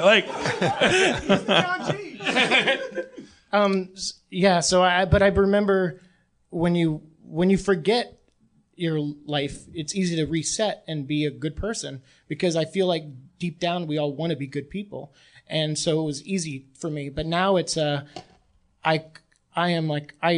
people don't, I don't go out as much anymore. I stay recluse in my apartment because I'm afraid, because I start remembering all these things that I'm like, well, will that guy ever come back? Or now that I know, or am I smart enough now? I've done enough good now. I've given more than I've taken. Am I okay? Am I in the clear? So I've been struggling a lot lately, and it's brought me in and out of depression, and brought me, a lot of places emotionally I couldn't go before because I had emotional problems. So now, as far as, knowing when to be sad and when the right time to be sad, I had issues with that. Now I know when to cry. I know when to be upset.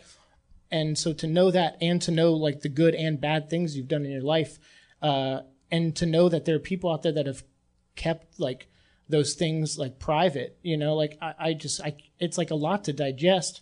So, do you think that people should always be transparent about every scrap of darkness inside of them, or do you think it's important for us to hold on to the things, protect them, guard them, have shameful things that we? I don't know. That's a good question. I think it gets case by case. I think for me, I probably won't share some of those things, but I will try to make amends with someone who I think I've wronged on a personal level, and secretly with them, and just hope that's enough.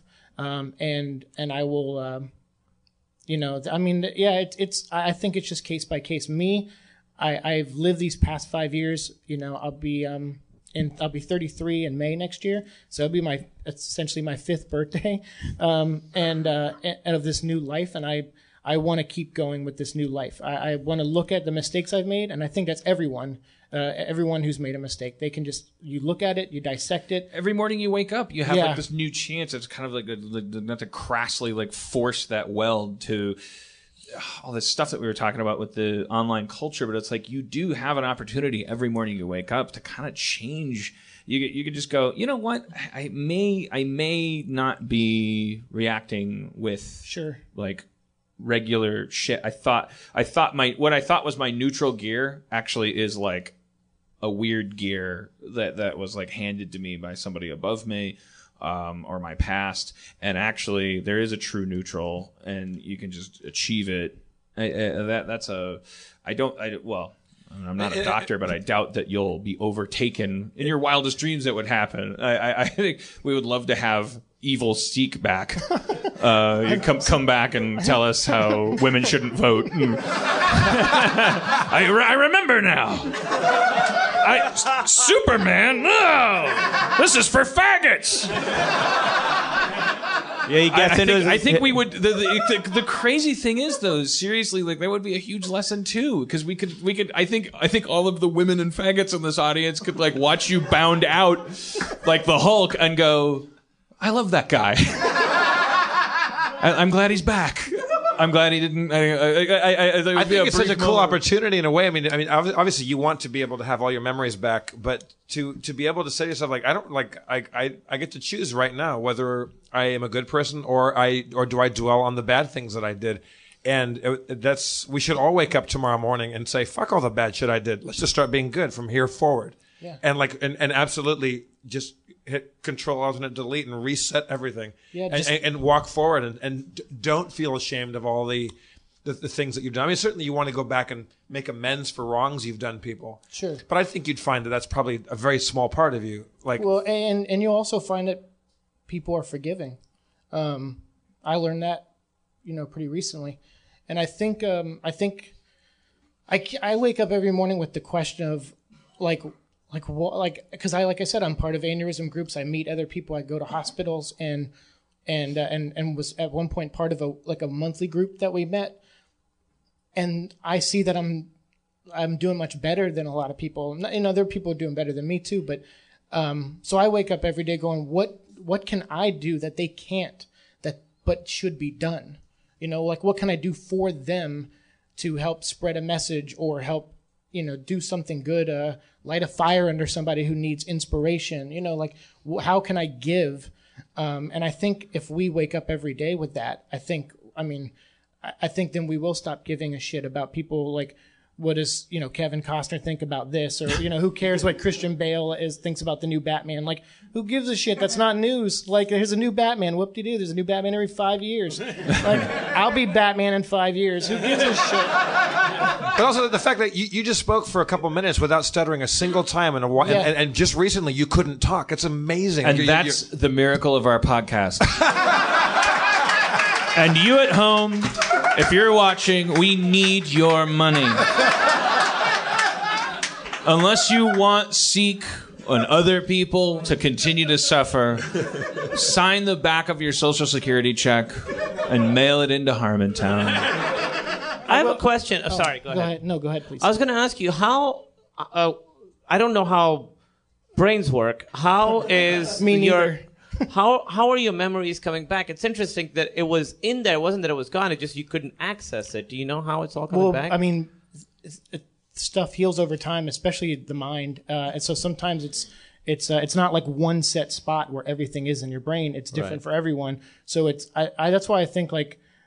I don't know. I admit this is. I don't want to get too out there with this, but I look at a very good blend of the supernatural and the scientific. I feel like I'm surrounded by that a lot because I feel like I've dodged more bullets than I would have if I was a god in charge. I would have given me to dodge. So just to be clear, would you mean like when the tissue is damaged, the memories that tissue was responsible for go offline? But when the tissue heals, then those memories like reappear in the hard drive. No, not in every case. Okay. But in some cases, mine, it seems where it was damaged, it was just the link going to memories was the damaged part. So now when things kind of rewire around the damage, things start coming together. It's so amazing that a memory is not a real thing. It's these ideas just are stored somewhere in this lump of toothpaste we have in our head. That's some of the I mean, I'm not allowed to talk about most of it, but some of the research stuff I've been part of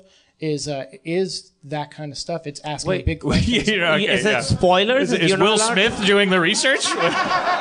Hey, spoilers! This research doesn't come out for another 4 years. They're giving him scanner's powers, man. You can't talk about that shit. Anyone's allowed to talk about anything. Fuck them. I sign a lot of documents. So. But you can just say you didn't remember that, and they'll have to buy it. They're gonna sue you?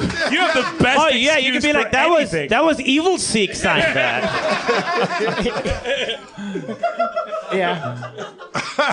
We are. I want to get my wife and my dungeon master out here pretty quickly. But Seek, what is there anything else you want to say before you go out for the holidays? Yeah, I know my boss would love me to plug something, but instead I'd rather everyone here just do something nice for somebody for the holidays.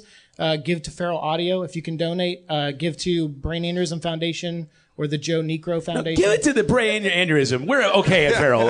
Thank you, but we're fine. Give it to something that really needs it. Just do something selfless. That's all I ask. Dustin's giving you the finger right now, John. Well, people have brain problems, Dustin. So I'm joking. He wasn't doing that. I'm sure he agrees with you. Now he is. I'm sure he agrees with you. Well, thank you for having me. Thank you, Seek Donnelly. Merry Christmas. Happy holidays. Tell your mom we said hi. Let's bring out Aaron McGaffey and Spencer Crittenden.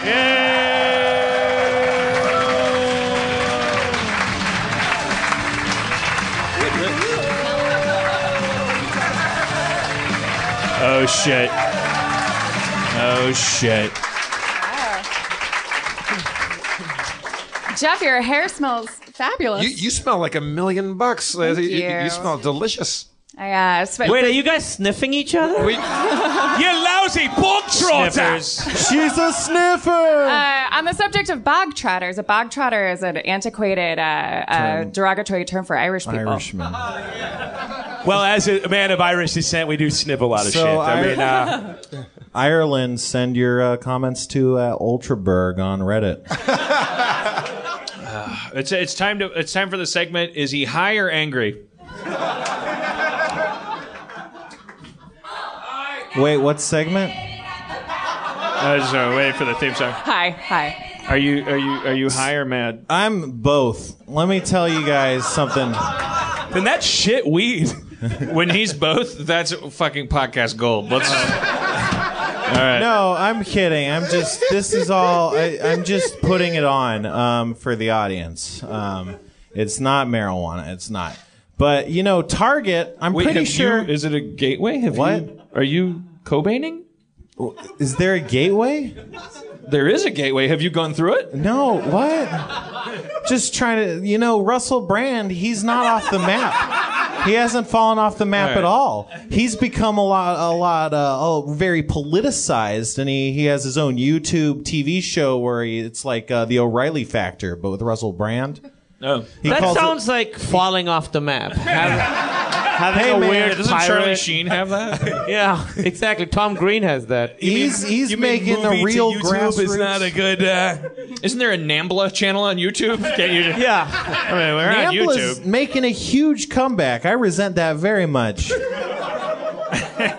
What are you mad about? He just hit 1,000 subscribers on his channel. Wait till the Namblites hear about this.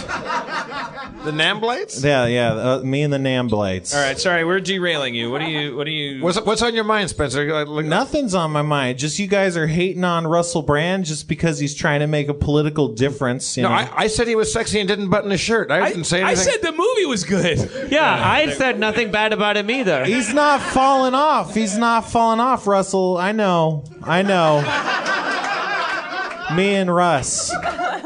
Rusty. Well, saying he's falling out, I was on his side. I call him Rusty. Rusty Rockets. I was suspicious that he was being targeted and punished by Lena Dunham.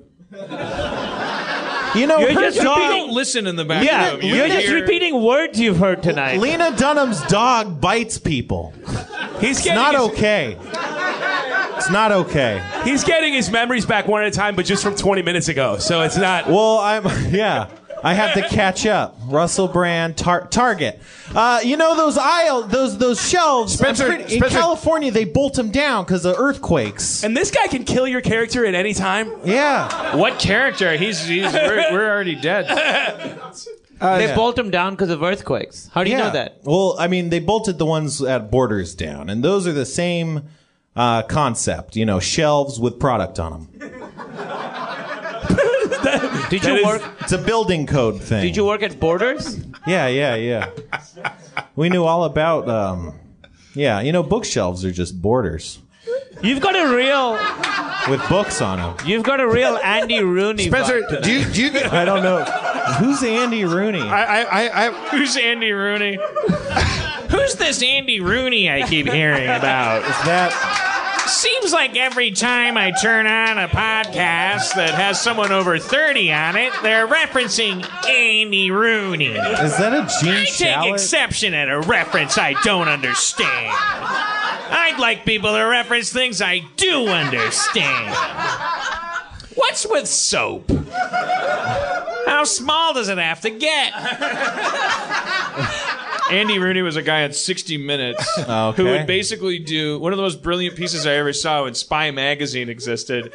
Is they created a column that was on one side it was Andy Rooney comments, and on the other side it was Jerry Seinfeld bits, and you had to figure out who was who. And it was tough. It's tough. Well, Rooney just would do the premises, but then there wouldn't be any jokes after that. It would just be like, "What's the deal?" And then he would just keep saying that in different ways. You'd be surprised, though. Did he get some good lines? No. I'm saying you'd be surprised at how little bit you let Jerry Seinfeld get away with. I think the point of that column wasn't look how funny Andy Rooney is. or Jerry it's Seinfeld. Not like it's not like after Seinfeld asks the question, "Where's the sock in the dryer?" He lands the fucking he doesn't like put on a Darth Vader mask and do a thing where I found the sock. He asks the question, and then that's what Andy Rooney does. Where'd the sock go? Where's it go? Who wears sweaters? The end. Did you guys know that you can measure the passage of time by how many of Dan's buttons are unbuttoned? Oh, you're Russell Branding. You're Russell Branding. You're branding, bro. You're branding. You're fucking branding, bro. I'm splitting like a. You're 3 down to Russell. Like 3 is the I'm like last. a tamale. Dan, did you unbutton those, or is your navel prehensile? Like how did that happen? I mean, I assume that they were kind of. I assume that I'm fat. No, but that's not how buttons work. If they will pop off before they'll just unbutton themselves. I think they will before they pop off. They'll unbutton. You think so? Yeah, that's I think. All right, restart the Tonight clock. on Mythbusters. Try. What do buttons really do? Get them open again. Try your hardest. Do it. You can do it.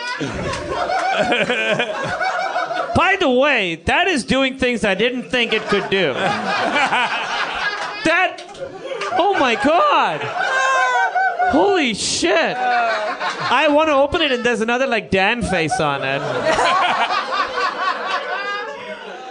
This is a really good commercial for subscribing to the video feed. Yeah. Oh yeah, if you're listening right now, you're listening later than this is happening, and you didn't get to see what I just did. Let's play some. I've been away for a very long time. Can we play a little D&D, please? I don't know. Apparently, I found out terrible things happened to my character. So many. What are we doing? D&D, Spencer. Hold on. It's a game where you roll dice and we portray characters. Oh, great! Can you teach us all how to play? Whoa! Fuck Spencer. Hey. It's fucking wow. Yeah, you missed a lot, Jeff. You missed a lot. Don't be angry with me, man. I grew 3 more testicles. For a total of 9. While Spencer's setting up, can I briefly also say something about Target? Yeah. Yes. Thank you. I don't know what I would have done if you would have said no. You may speak, woman. Tell us about Thank Lena you. Dunham. Well, one day I took my vagina into Target. A couple years ago, I was at the Target on Sunset in Hollywood, and I was walking around and I was wearing a red shirt. And I don't know if this is still the policy, but I think the employees can just wear any old red shirt as long as it doesn't have anything on Scooter, it. is that correct? Store to store. Store to store. Oh, cool. Store to store. Interesting. So you're saying at a P Fresh you could. Hey, this really is the best company ever. You mean I can wear a red shirt of any kind, no matter where I go? So I was walking around. I was in the automotive section. I was like in a hurry trying to find something, and this guy walked up to me and he's like, "Hey, can you tell me where the blah blah blah is?" And I said, "Oh, I'm so sorry, I don't work here." And he's like, "Okay, can you tell me where the blah blah blah is?" I was asking. And it was bewildering. And I like walked with him and found it with him. And the entire time I was waiting for him to say something, but and he knew I didn't work there. Like I was sure to leave and say like, I'm going to go continue my shopping. That is really Have a great weird. one. Yeah. That guy was that unwilling to say in the moment, "Oh, Was that sorry." Well, I mean, like if you ask someone individually for help, they'll do it. Like so, if you're in need, which is so strange in a store where there are people that are paid to do that exact thing. Do you think that's a guy just maybe flirting with you, possibly? Like he was like, I don't want this transaction to be over. I don't think you flirt by going, okay, so you could do it anyway. Like, I don't think that's... maybe Charles Barkley could get away with that, but I don't think... No, Charles, you haven't read The Game? That's what turns a woman on like a light. He was negging her. It was a long neg. You're still not helping me. Yeah. Spencer, why are you so mad right now, man? I hate to see you like this. I just, you guys are talking a lot of shit about Target. They make a fine product. Spencer, do you get high before the show or during the show? Like No. when you're backstage, are you getting high while we're out here? That would be illegal. All permutations you'd suggested just then. I think I think we have our answer. You have a prescription. You can get high anywhere you want. What? You have a prescription, don't you? No, that stuff's illegal, man. The feds.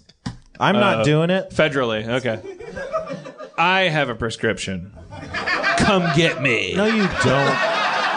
Hey, he doesn't. In case you're wondering. It expired 2 years ago. I'm so lazy that the feds would find nothing. Are you high on your picture on your card? Because I've seen it before, and you look super high. I'm just that happy to be getting a pot card. Every pot card picture is like, I don't think I have it in my wallet, but I'm so proud of it because I've always said when I looked at the photo, I was like, this is like a billboard for a Jason Sudeikis movie about getting a pot card. I was like, pot card with Jason Sudeikis. But it's called like prescription, and it's because like I'm in the photo, I'm like. I didn't get a card. I just got a sheet that said with the doctor and everything. Like I didn't pay extra for the card, which I was happy to do. I have never in my life. There's so many memories I have. One is of Seek's mother, and I also like. Wait, was that the most like highbrow "yo mama, I fucked your mama" joke? Yeah. Well, it's like one is of Seek's mother. Memory of your mother. With a multiple aneurysm survivor, you don't have to fuck them. You can just say, "I remember your mama." Yeah. Too soon? That's so good. God damn it, you guys. Walking to my car after, with a bag, a pharmacy bag with marijuana in it, with a receipt stapled to it that said Visa, I bought it with a credit card. Pot, because I'm sick and I need medicine. And capitalism and democracy. What is your main ailment, Dan, that you necessitates the pot? I think they led me into nausea. Yeah. No, I don't know. Oh, do they like lead you? They like walk you down the path? They're like, There's 3 doorways that you have to step through. I have each with a unique answer the pot challenge. riddle, or the pot will not be granted. I think ultimately it came down to Spencer, can you give me pot Dungeon Master? Wait, what? Pot Dungeon Master. What are you? I'm not sure if I'm doing it or if I just don't get what your premise is. Spencer, how high are you? I don't. You just said pot Dungeon Master, like that means anything. I'm walking into a pot store, and you're describing me walking into the dispensary. Oh, okay. You're walking into a pot store. There's magazines. You gotta sign in. Spencer, things have changed since I saw you last night. Yeah, man. It's these testicles. Speaking of prescriptions, maybe Dan doesn't want to talk about this, but he got a prescription. Yeah, I know. I have a giggling deficiency. Is what it came down to. Oh yeah. No, I mean Video games aren't cool enough? Dan recently got a prescription. I guess you don't want to. Sorry. Oh, you mean my? Yeah, no, I don't think I want to. Yeah, it's okay, perfectly legal. Wait, what? I was recently diagnosed with ADD. You have ADD. We've known this. Wait, is it you got diagnosed with ADD? Was it you in a waiting room with like all 8-year-olds? Yeah. And you? Did you like fidget during a test, or like how did they know? It took surprisingly a little time to get diagnosed. I feel like I had to answer 3 questions. Is this about scoring Adderall? Is that the point? It was. Let's just say I went to Yelp's top psychiatrist. So that season 6 could get done. It was harder for me to get this a is pot news license. to your wife. What's that? So this is news. Yes. It's a medicine. Well, wait, you haven't shared this with your betrothed, with your beloved? We're past it.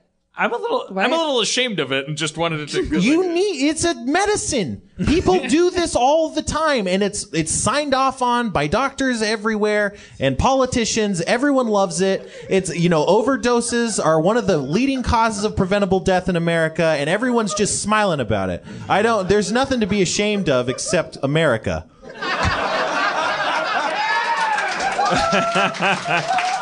It is. I think we have the title of our episode. Yeah, I went in and I'm sorry, Dan. I thought this is just yeah. No, it's cool. Is Dan dating anyone, or is there? Yeah. Well, I mean, Dan He's got a role for that, I think. Is he? Yeah. I was going to tell you That's fine. eventually. Yeah. I didn't think. What do you mean? Yeah, sarcastic. No, yeah.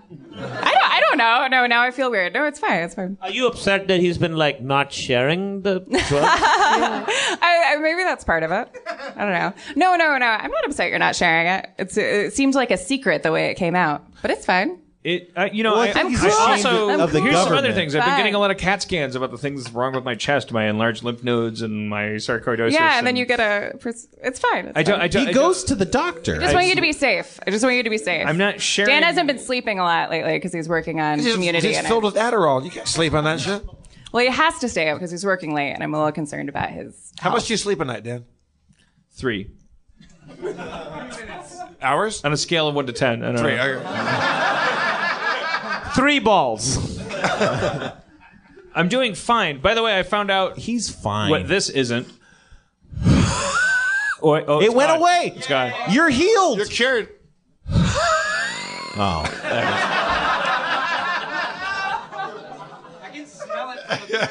I don't think so. So that it turns out is tracheal stenosis, which I think is just a hardening of the cartilage in the trachea. There's enlarged lymph nodes in my trachea that I have to get biopsied because they have to rule out sarcoidosis, which is only fatal 5% of the time. All right, now you're all caught up. They have to they got to put a thing down my throat and grab some cells and then diagnose or not diagnose sarcoidosis. If they diagnose it, then it's a simple it's 95% chance I'll live. Yeah, according in Dungeon Master terms, you roll 2 dice and then. Yeah, that's like 5 rolls. Yeah, Spencer, roll Dan's. I would have to get a critical hit by God to die. No, we're good. Wait. Maybe. God auto-crits. God will one-shot you. He auto-crits. There's no... You don't have to wait for the 20 if you're God. They have to really because I think God doesn't play dice, man. I have large lymph nodes, which are battling something that they have to find out what they're battling. You know what they say. You have a 5% chance of surviving. of dying. Sorry. But also, in the meantime, I did pop by a doctor who I did tell I have trouble reading books. You do. And I see him at work. That's just because you're late. Did you go to the doctor with him? Were you like his hype man? Yes, he did. Yeah. He's my chauffeur. I don't have a car. Are you for of my or job. against it? I can't tell. I'm for it. I think that he needs it more than a lot of people I've seen get Adderall and give it to me before. So what's the... So you're saying that people... Not for Dan, for my personal use in the past. Sorry. But, if I wasn't clear. Did you just say that it causes death, that people are ODing on it? And American shame? Prescription drugs kill he's just more saying people America than any is other drug, any illegal drug. Right. All of it. And everyone's fine with it. Everyone's fine with people prescribing drugs all the time. Wait, so you're being sarcastic when you say it's good that he's doing this, or no? I'm saying he needs it more than other people that are using it, to kill themselves, and he's using it responsibly. So because he's making something something while he's killing himself. No, because a lot of people who have focus problems and do work, creative work that requires a lot of hours, who have serious ADD, oftentimes take medicine to treat that ADD. Why is this so controversial? I don't get it. I'm with you, Spencer. I understand. You're saying in this case, these drugs are good. Overall, pharmaceuticals, big overprescribed problem in America. Yeah, and it's a problem that a lot of people actually hurt themselves with, whereas Dan feels guilty about this responsible usage. Because I'm taking advantage of a drug-dealing nation. Because I actually need the drug. Yeah. Well, I agree with you, but everyone would agree that 1 hour a night of sleep, no hours, 3 hours sometimes, is really unhealthy. That's not. Yeah. Well, that's not. That is the case in like spurts, with or without Adderall. That's a fact. Like that just happens. That's workaholism. That's something that there is no drug for, except therapy. money. Yeah. I didn't want to. I wanted to bring it up on my own time. I was excited about it because also I don't want to be like a whistleblower, because it was kind of fascinating. Like I got a prescription for Adderall and it took about 20 minutes, and I answered 3 questions, and then the doctor said, "You definitely have ADD," which I don't think doctors are supposed to say about anything ever. Wait, what are the questions they ask you? What's this like? I'm genuinely curious. Now I feel like I'm kind of like. If you don't want to talk about it, that's fine. They give you like a little cat laser and like around the room. All right, here you go. If you look at it once, then you get the prescription. They were questions that I answered honestly. I don't think that they're the questions you need to triangulate ADD as a diagnosis. I don't think, What do you think about Russell Brand? All right. What do you think about Lena Dunham? Okay, good. Yeah, no, here you go. I described my situation and why I was there. I said honestly, and I felt like honestly, people had given me Adderall in the past, and I had taken it and had a speedy effect and kept me up. And that recently, it had actually had more of a focusing effect. Like I'm actually able to get work done instead of not wanting to get work done. And that I'm actually also nicer to Aaron. I find myself coming if I take 10 milligrams, I will actually I don't know. I'm a little more respectful to her, which I'm embarrassed about it because it's a pharmaceutical. I'm genuinely embarrassed. People about take it. drugs and it helps them. I honestly don't think it's anything to be but I don't think of. that this guy is qualified to say. No, but you are. That's not your responsibility. Seems like you've used this drug before and it helped you and it had a good effect. People are depressed and they take drugs and then it makes them better. I don't think there's anything wrong with that. It's overprescribed, but in a lot of cases, I don't want to think that my personality is based on. But it's not. I don't like that idea. It's not like these drugs you're taking are changing your personality. Is it better than that dirty street Adderall you were getting? But until now, it's all the same. I mean, I do. It's just making your brain better at being This better be a fucking good season of Community, man. It's gonna be great. It fucking hurts. It's like scraping metal against concrete. And but Aaron said that I guess I always say that. Yes. I feel really bummed about that one time you texted me. I was really, really upset about that. Wait, not when you texted me. I don't know if we should talk about this. Wait, what did I? No. You texted me about Community. What did about? What did I say? Well, I don't know if we're just say it. You were like, "Hey, do you want to come and do something on it?" Oh. And then I couldn't do it, and I was really bummed out that I couldn't do it. Oh yeah. Second choice. You texted me after Kumail. Wait, is he gonna be on Community? No, That's the other Adam Goldberg. My rule with him is that you have to land one bit from the audience. That's why he keeps trying. Yes. Snatch this grasshopper from my hand. If you can hook one ring around the pole. A bunch of monkeys just wrote a Shakespeare play before you landed a line. 0 for 116. 117, actually. 117. After that. You know what bums me out is that I'm back. We got the whole fucking cast here, and we're over time. We can't play D&D now. I know we started so late though. Technically, well, I mean, even starting that late, we're still pretty much. I mean, Why don't we just? No, that's dumb. No. Do it. I was going to say, why don't we just explain to Jeff what happened? Fill me in what I've missed, and we'll be ready to go for next time. I mean, that's, I would like to hear. I also haven't been around. So I have a want to pitch. hear. Yes. I want to use my power to make the audience applaud at something so that Spencer is compelled to it. I think what would be amazing is if Spencer did whatever he wanted to do tonight, but then the next time we see him in the new year, he has learned and is ready to start a Shadowrun campaign. What is that? You see, it didn't pull. Okay. It didn't have pull. You're hearing mostly Adam It's Goldberg. a cyberpunk thing from the 80s. Is that what? Hey, it was from the 80s, but now it's from It's like 14s. a William Gibson, like... Yeah. That was a Sega Genesis game that It's like Blade Runner. Yeah, but there's elves and dwarves and shit too, right? It's set in a world where magic has returned to an apocalyptically technotopic It was called world. like the NGE. There was like an acronym for it. It was like the Big Awakening. But I remember it's a role-playing game like D&D? Yeah, it's like D&D, but with guns and lasers and racism. Well, I guess it's like D&D. Sold. All the Do you have that as a stat, like racism 15, or like you got to roll for your racism? Ah, fuck, I'm a bigot. Can we do it again?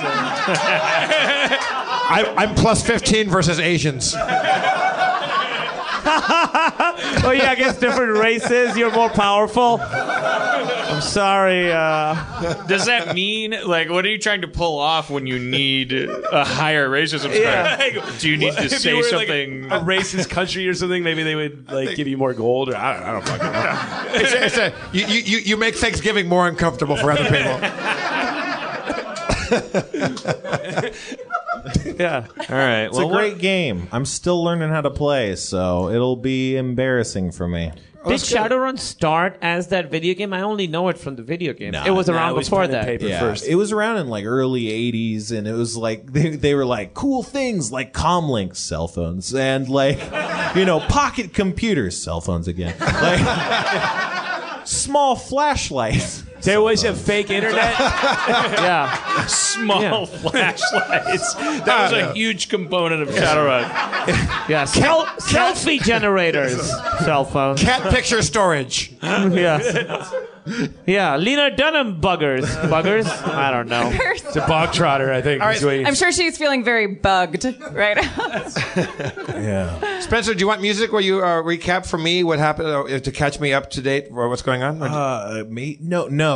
I don't know what happened. What's the last thing you remember? Oh God, I just nothing. Okay. Well, that's probably safe. I mean, shoot. I mean, at some point we were in a toilet. I know that. It's been a long time. There was a bucket. We were going back and forth in a bucket. We were doing portal jumping through a bucket. That was when I was around. Bill too. Mardigan's, and there was that. I don't know. So what you went to Stony. What was the book? Rose Book. You went to Rosebook. Right. Because there was intrigue happening in Rosebook with Father Tinder. He turned out to be a kind of unsavory sort of figure, and you were snooping around in his juice. All right. We were snooking? You were, yeah. Someone attacked him and killed him. It turned out it was him. It was just a big trick to lure you guys out. He turned into a crazy demon, and then he got smote by the party. And then the police came up, and they didn't buy. They weren't like happy about the fact that you guys had killed their mayor. And so you guys booked it from the police, and then you guys didn't know what to do for like a long time. And you went and talked to a lady named, I think, Charles, who was bathing in the swamp, and bothered her a while, and then you left, and then you ran into a fire elemental, and Quark raped the fire elemental. That doesn't sound like Quark. But the thing is, fire elementals are made out of fire, so Quark's dick melted off. And he had it coming. He really did. You live fast, die young, man. Melt your dick off in a fire demon. Yeah, if you can't stand the heat, keep your dick out of the fire elemental.